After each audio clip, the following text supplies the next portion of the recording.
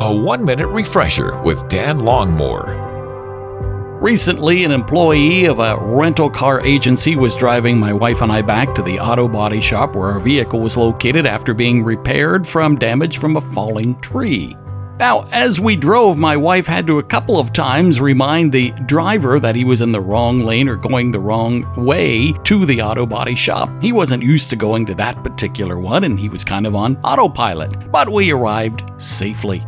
Hey, reminds me, in our spiritual lives, day to day, we have lots of choices, don't we? Lanes, and sometimes we can throw it into autopilot and be making difficult or dangerous decisions.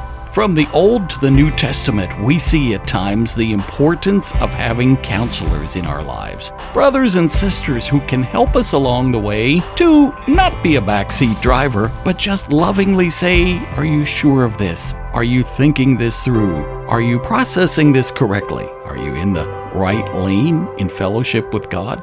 Some things to think about as you and I navigate the roadmap of life. Refresh and renew with Dan Longmore. Afternoons from 2 to 5 on WRGN.